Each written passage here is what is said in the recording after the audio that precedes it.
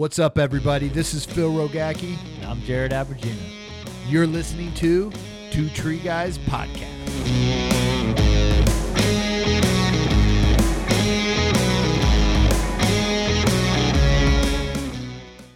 What's up, everybody? Phil Rogacki here in Asheville, North Carolina at Arbor Fest, and doing podcast shows with industry badasses, with manufacturers, talking about products, talking about equipment, hearing their stories.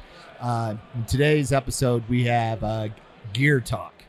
We're going to be talking about performance chainsaw work, port work on saws. And what we're going to be hearing today is from the Nobody Saw Builder Company. But before we get into this and hear about modifying and souping up your saws and creating the max performance you possibly can get out of it, tell you a little bit about the episodes that we have. We also, not only just our gear talk that we're talking about today, we have our mini episodes. And in our mini episodes, we have different stories. We have What's Your Story? We also have, tips from the top, wisdom, informational, educational stuff that these industry badasses shares with us. We have our full-length episodes, which is in our studio in Santa Rosa, California. If you guys are ever out traveling and want to come to one of those, be a part of that podcast, hit us up and we'll get you on the show. And then we have our safety flashes or our safety talks. And what those are we hear about incidents that happen in the industry, and we talk about the controls and what could have been different and how do we make sure that this never happens again. And we put that out there to make our industry safer, to give you guys knowledge. And, this podcast that we started, we don't get paid for it. It's not a business. People aren't sending us money. This is for you guys. Everything we put out there is for you guys that are listening to this right now to make our industry better, to make you better today than you were yesterday. So we have a fee for the show, and that's to share. That's all we ask for this. So this short podcast that you guys are going to have, we're going to talk about the Nobody Saw Builder here, Mr. Jonathon Hensley, and Tanner Bartee. Bartee. My co-host here, a friend of ours, works for the Academy, and it's been under Jonathon for many years, learning from him. And welcome, my friend. Thank you for having me. Well, let's jump right into this talk and tell us about the Nobody Saw Builder, which is you. You're the nobody. Now everybody knows who the nobody is. That's what we were trying to keep under wraps. Well, they're gonna know now. Here, you're gonna get a lot more orders. So if anybody makes the correlation with the other podcast and Jonathon Hensley, they'll maybe make the connection. But I got a lot going on, and I'm a maker, as we said in the other podcast. And being a maker, I was exposed to some machinists in my younger years, and just kind of always been enthused with machine work and how engines work, and lathes and milling machines and etc. Down in the basement, right? Down in the basement, the dungeon we call it. The dungeon. So don't do this for big bucks or trying to make a living off of it. Just really do it to help fellow tree guys out. And it's fun, I'm sure. It's fun. I enjoy it. You're a maker. I go downstairs and kind of put on some music and tear into a chainsaw and pass some time away. It helps me detox, from everything else that's going on in the world. It's more of a hobby than a source of income. Guess you'd say that. More of a hobby. Obviously, can put a lot of hours. I can put 20-some hours in a 500i, so... Well, let's talk about that. Let's talk about, getting into this. What made you want to start breaking these down and making them perform better? So coming into the logging industry at a very young age, and the tree industry as well, just the want for a little more power, and then you run across this one guy that's got a ported chainsaw. And it kind of piques your curiosity, and you're like, wow, man, that saw runs way better than my 372. What'd you do to it? Oh, I had such and such poured it. Well, what's that? Oh, they just do some grinding or something in the cylinder. Oh, okay. Well, how does that work? I don't know, man. He just does it. So sparking my curiosity, and I'm thinking, well, I want that. So you start seeking out guys in your local area that do performance chainsaw work or port work. At the time, there was a guy, his name was John Lorden, if I'm pronouncing that right. He worked at our local Husqvarna dealership there in Madison County, North Carolina. And he'd do a little bit of performance work for some loggers. And purchased a few saws from those guys, and I'd go down there to pick his brain. Hey, man, what'd you do to that saw to make it do A, B, or C? I just do this or that. And I'm like, well, how much does it cost to do that? And he's like, well, like $400, for a full till like work saw. And at the time, let's just be honest, I was a young dad and trying to support a family, and $400 was hard to come by. It's just, I couldn't buy a brand new chainsaw and then turn around and give somebody $400 to do some performance work to it. So I just dreamed about having ported chainsaws, and go to these lumberjack competitions, and they've always got some hopped up little steel saw there that cuts like 16,000 RPMs, throwing sawdust like 30 feet behind them. And I'm like, dang, man, I want a saw that does that. So the maker in me understood engines, and I wanted to make it go better, but I had no clue. I had no clue how a two-stroke engine worked. I had no clue how the port timings worked or what numbers goes into it. I didn't know what a squish band was. I didn't know what squish clearance was, compression ratio, laminar flow. I had no idea, any of that stuff. So I started breaking eggs. And I didn't make no omelets with them either because there were too many shells in them. Nobody wanted to eat it. Yeah, a little crunchy. Yeah, so I started out with, I'd do a muffler mod and I'd get some gains. Well, my saw would be rich, and I'd wind up melting the cylinder down because I didn't know how to tune it. And I'd be back down at the dealership, hey, John, how'd you do this or that? Well, you got to give it a little more fuel. You got to adjust your carburetor because you changed the parameters of how it was operating when you did that muffler mod. Okay, I'm like, well, I did a muffler mod and it sounds just as good as your saw, but why won't it run any better? He's like, well, because you still got restrictions in the engine. Sound don't make power, Sound don't make power. Sound don't make power. I can take a 1986 Chevrolet truck and put a set of glass packs on it, and it's really loud, and there might be a dragster down at Greer Dragway that's making 1,500 horsepower. It's probably not as loud as that, 280 horse 350 Chevrolet engine with glass packs on it. Uh-huh. But it don't make as much power. Makes sense. So a lot of times guys do muffler mods and it sounds like it's making power, but it's not making that much. You get small increases because you increase the flow. So that's what I was doing. And, I started doing muffler mods, and I'd feel like a 3 or 4% gain, on cut speed and power, torque. And then that led me to breaking into the saws and grinding on them and not knowing how to chamfer ports correctly. I would wreck pistons and break piston rings, and sometimes I had no clue what a timing wheel was, so I would grind the exhaust roof way too high, and it would scream until you put it in the wood. Then it would fall on its face. And it's like, what am I doing, So a lot of trial and error. And like I say, there just wasn't no access. There was no videos on YouTube, 15, 16 years ago when I started really getting serious about port work. There just wasn't a lot of information. And the guys that knew it, it was top secret. I mean, this is top secret stuff. People think tattoo parlors will break your fingers for sharing information about building tattoo machines or setting them up or whatever.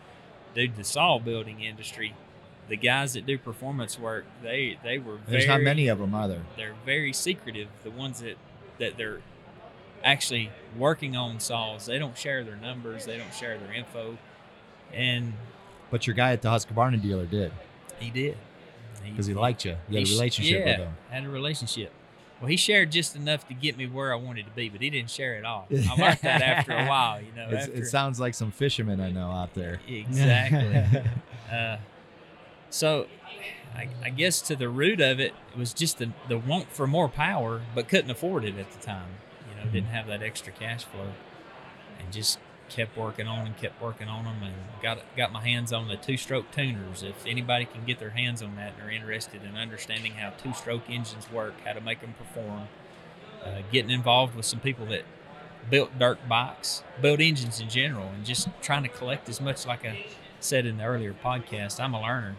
No matter if you're a teacher or not, I'm a good learner, and I'll learn, and I'll perfect that.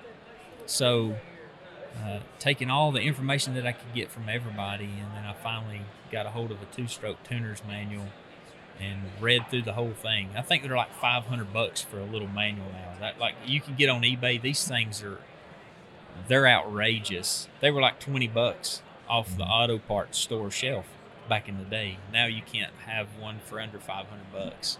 Why's that? They don't make them anymore, you know. So if you get one, it's it's a collector's item, absolutely, and people would love to get their hands on them. But going through that two-stroke tuner's manual, I started to understand, hey, this is why. And then just having that maker mindset, you know, understanding itemization of fuel, understanding compression ratio, understanding timing of ports, and how all that engine works in correlation to make power. And then you develop a theory. Anybody that works on two strokes, they have their own theory. And we could take 10 saw builders, and I'm the least of all. I'm telling you, there's way better builders out there than me. Way better. But you could take 10 of us here at this table today, and everybody would have a different theory about how that saw should be built for max performance. But it boils down to is your theory correct? You know, is your theory relevant? Is your theory going to produce power? So when I talk to people about port work, I kind of nerd out on them, you know, and I go to talking about this and this, and like, why do we polish the exhaust? Why do we texture the intake? Why do we put the transfers where we do? Why do we do all that? It's pretty involved. It's pretty detailed. It's an intricate process. But to get people to understand, you almost have to be that maker. You have to have that mindset to where you can look at that thing with x-ray vision and see where the fuel's going, you know, understanding how to move air-fuel mixture and to make max performance. So what goes into, let's talk about breaking down one of these saws. And of course, as you said, you know, these port workers, the makers like yourself, they don't share everything. I don't expect you to share all your tricks of the trade. I will share enough. All right, share enough to where what goes into kind of the start and finish of having a finished product, and what do you get from the time it starts to the end performance? What's increased? Gotcha. There's been several dyno runs of some saws, and you could go on YouTube, anybody can, and look at, there's a guy that I really enjoy watching his content. It's Dyno Joe Mods. I encourage anybody to go in there because he actually don't show you the porting process, but he's got some cool videos of saws that have been modified and ported, and he does dyno runs, and then he'll do a dyno of a stock 500i, and then he'll do a dyno run of a ported 500i, and the increase in gains are, you know, some saws he's getting 50% increase. You know, like let's say an Echo 4910. There's some of those saws ported with a set of numbers that I would put in it, taking 40 thousandths off the squish band, moving the exhaust to 102, taking the intake to maybe 75 or 76. And if anybody understands chainsaws, they'll kind of know what I'm talking about. But can take that little 50cc saw to about 5.5 horsepower consistently. Wow. You know, you're getting in the realm of a 50cc saw that's cutting with a 372. That's on par with stock horsepower for a 372. So that's the need. All right, so for me, I'm getting older. I've been doing this for 26 years. And like I say, ported chainsaws at first out of necessity for myself because I wanted that extra power. But now that I'm getting older, I'm trying to build the smaller saw to do what the bigger saw will do, so I'm carrying less weight. My shoulders are not having to deal with that heavy chainsaw. You know, I would much rather take that 2511, which weighs 5 pounds roughly, compared to something that weighs close to 10 pounds, a 201. You know, it's so much easier on my wrists, my elbows. So if I can make that saw cut like a 201, why not? If I can make a 261 cut comparable to 562 Husqvarna, why not? You know, if I can make a 550 XP cut like a 562, that's less weight I'm great. That's less hanging off my body in a tree. So for me, it was kind of developed out of necessity. And as I developed my skill set, got to where I was a decent builder, I've developed my own theory about two strokes, what works best. Then guys like Tanner saying, "Hey man, build my saw." You know? I've got a couple built by them. I mean, they're mean. They're mean. So yeah, I'm not gonna lie, they're mean. Use them every day? No, I don't. No. When I have the chance to use them, when I'm out in production, I definitely do use them. Yeah. You know, every chance I do get, you know, I do use them, break them out, because everyone's like, whoa, what's that? What's that? Show me. Can I cut with it? It's like, no, sorry. It's my baby. Yeah, it's that's kind of how I got into it. Like I say, I don't have no business. I just do it for the good old boys kind of thing. Hey, you want a saw built? Call this guy, you know. And there's a lot of loggers around home that'll hit me up. You know, I got several groups of loggers that'll, hey, I just smoked a 046. What do you want me to send to you? I was like, that's up to you. What do you recommend? I said, get a 500i, man. They're just lightweight. Power to weight ratio is great, and we can squeeze a little more out of it than what you get from the stock saw, and you'll be happy. So I build them up once, send them out. You know, it puts a smile on your face 3 or 4 weeks later when they've been cutting timber for, 8 hours a day, 3 or 4 weeks. They send you that emoji with a big smile saying, dude, this saw is awesome, you know? Yeah. Like, okay. And then they tell their buddy, like, of course, when they're stumping something or sawing up in the landing, and what's the deal with that saw, man? Oh, I had Jonathon. He built that thing for me. I need his number, you know? Mm-hmm. So how many saws are you building per week or month? I don't know. Is it turning into a full-time thing? It could very easily. Oh man. So it could very easily turn into Is that what you truly want, though? No, I don't know. I feel like if at this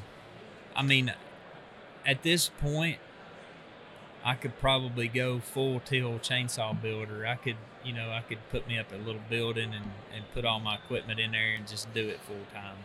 Because like you said, there's not enough people. And ported saws have met the world, right? Who don't know about ported chainsaws?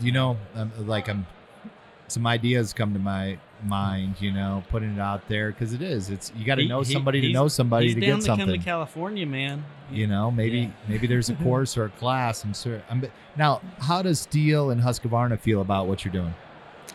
And Echo. This might be TMI, but Walt Rose over here at the Husqvarna booth told me if I'd build him a couple saws, he'd give me a couple. All right. That's how they feel about it. That's fair trade. That's fair. Walt's like, hey, if you'll do up a 370 or a 572 and a 550 XP for me, I'll hook you up with a saw if that's fair enough for you. Does Jared want a saw? Don't know.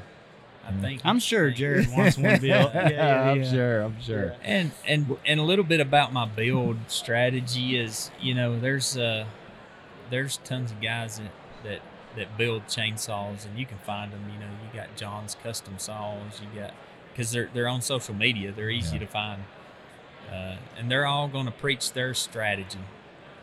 And man, whatever works for him, whatever works for Mastermind, whatever works for Rattler Sawworks, they've developed their theory. What's your theory? My theory is I think I understand how that engine works, and I'm going to help it work as efficient as it possibly can. Yeah. To put that on a whiteboard, I guess we'd have to download that into your brain to understand what I'm saying. I think it could be taught in a class and understood, but we're talking, 3 or 4 days worth of class, and I think you would walk away with an understanding of that's why that guy does that. Are you going to put on a class out in California for 3 or 4 days? Maybe. I'd love to. That'd be cool. Is anybody else doing that? Nobody. Be the first. Be the first. That's right? the kind of stuff you get your fingers broke for. All the you. chainsaw porters gang up on you because you're making their business. The more guys that know how to port chainsaws, let's be honest, that handful in the U.S. that's doing it, You got rip saws, you got Redbeard. I think Gordy at West Coast Saw used to do some. I like Gordy's stuff. I've seen some of his stuff. It's good. But to me, I'd say this: like most people go crazy with compression. I don't go crazy with compression, and it would take a whole class to understand static compression and why we don't go 240 psi. Where most people would deck a cylinder 40 thousandths, I might deck it 20, 25, 27, 30s a lot of times my max. But I could teach a class in physics on how static compression will hurt you if you go so far, so trying to get our audience to understand that over a microphone would be tough. So let me ask you, over a microphone, let's do this before we end the show here. What's some information or just some tips you can give people running their saws that they can make some small modifications on their own or do to get a better performance on a daily basis? Small disclaimer, the EPA has some pretty hefty fines for tampering with carburetors or exhaust on chainsaws, so do it at your own risk. Disclaimer. Yes. You heard it. But a muffler mod, I don't know if you can see that one on that 500i there, helps flow. It helps get some heat out of the cylinder. If we don't want to be the bad guys here, but if we just be totally honest, the EPA puts pretty heavy restrictions on Steel and Husqvarna, and I talk to some of their guys, engineers, all the time, especially Husqvarna, know quite a few of those guys. Been to the lab several times. Had some influence on how some things were done on the 540T. That chain brake honeycomb, that was me. So the rebounding kill switch, that was me.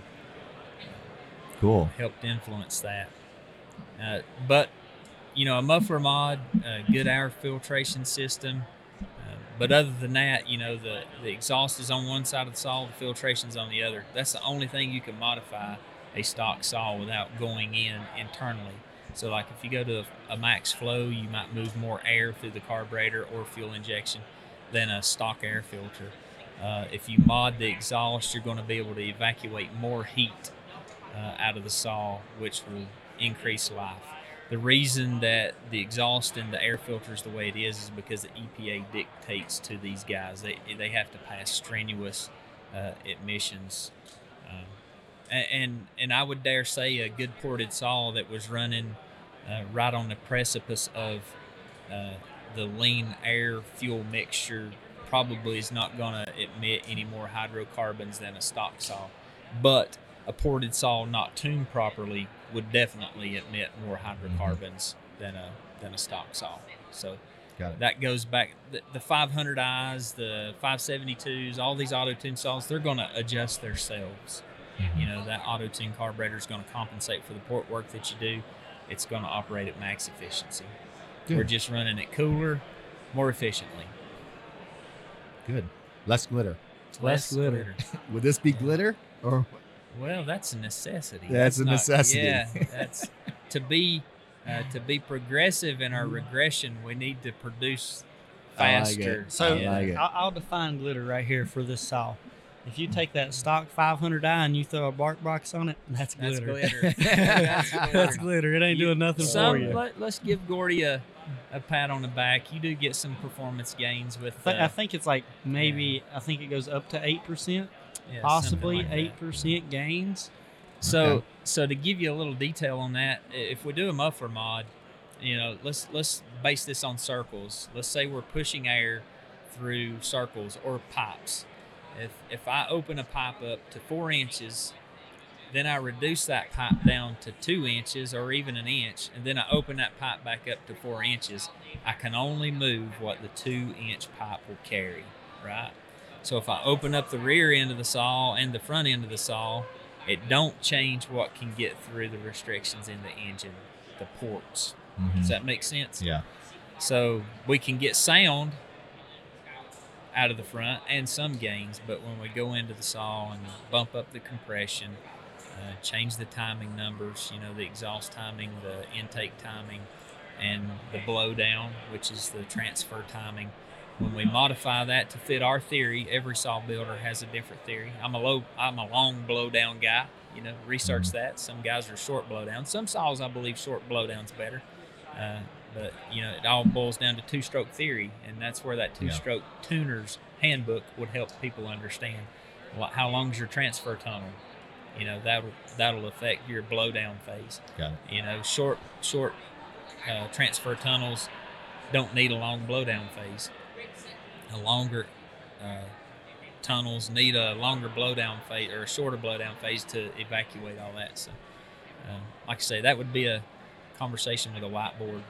We've got, front of us. Yeah, we need to do some whiteboarding. We need to do some more classes and courses and education and videos. Like I said, any videos you want to create, you send me, and I'll start posting them for you out there. Cool. We can put it out there. But before we hang up here or be done with the show, if somebody wants a port saw, do they contact you, or do they got to go through somebody to get to you? Yeah. How would you like that? I like being hard to get a hold of. All right. He's hard to get a hold of, guys. Jonathon Hensley. If you want to get a hold of him, you got to know somebody to know somebody to know nobody. That's right? it. That's it. So find that person out there, reach out to them and see. And if you're worthy enough of them, they may share your name and contact number to get a saw modified. But appreciate you sharing your knowledge and information on Gear Talk. Tanner, thank you for being a co-host. Hey, man, any time I can be a part of being right beside Johnny, I'm going to be there, man. Well, guys, listen, if you got something out of the show today, share it. Don't take it and keep it to yourself. Give back. That's the fee for it. And we appreciate you guys listening, always supporting the show. Remember to continue to elevate the standard of the industry through safety, training, and innovation. See you guys next time. You. Bye.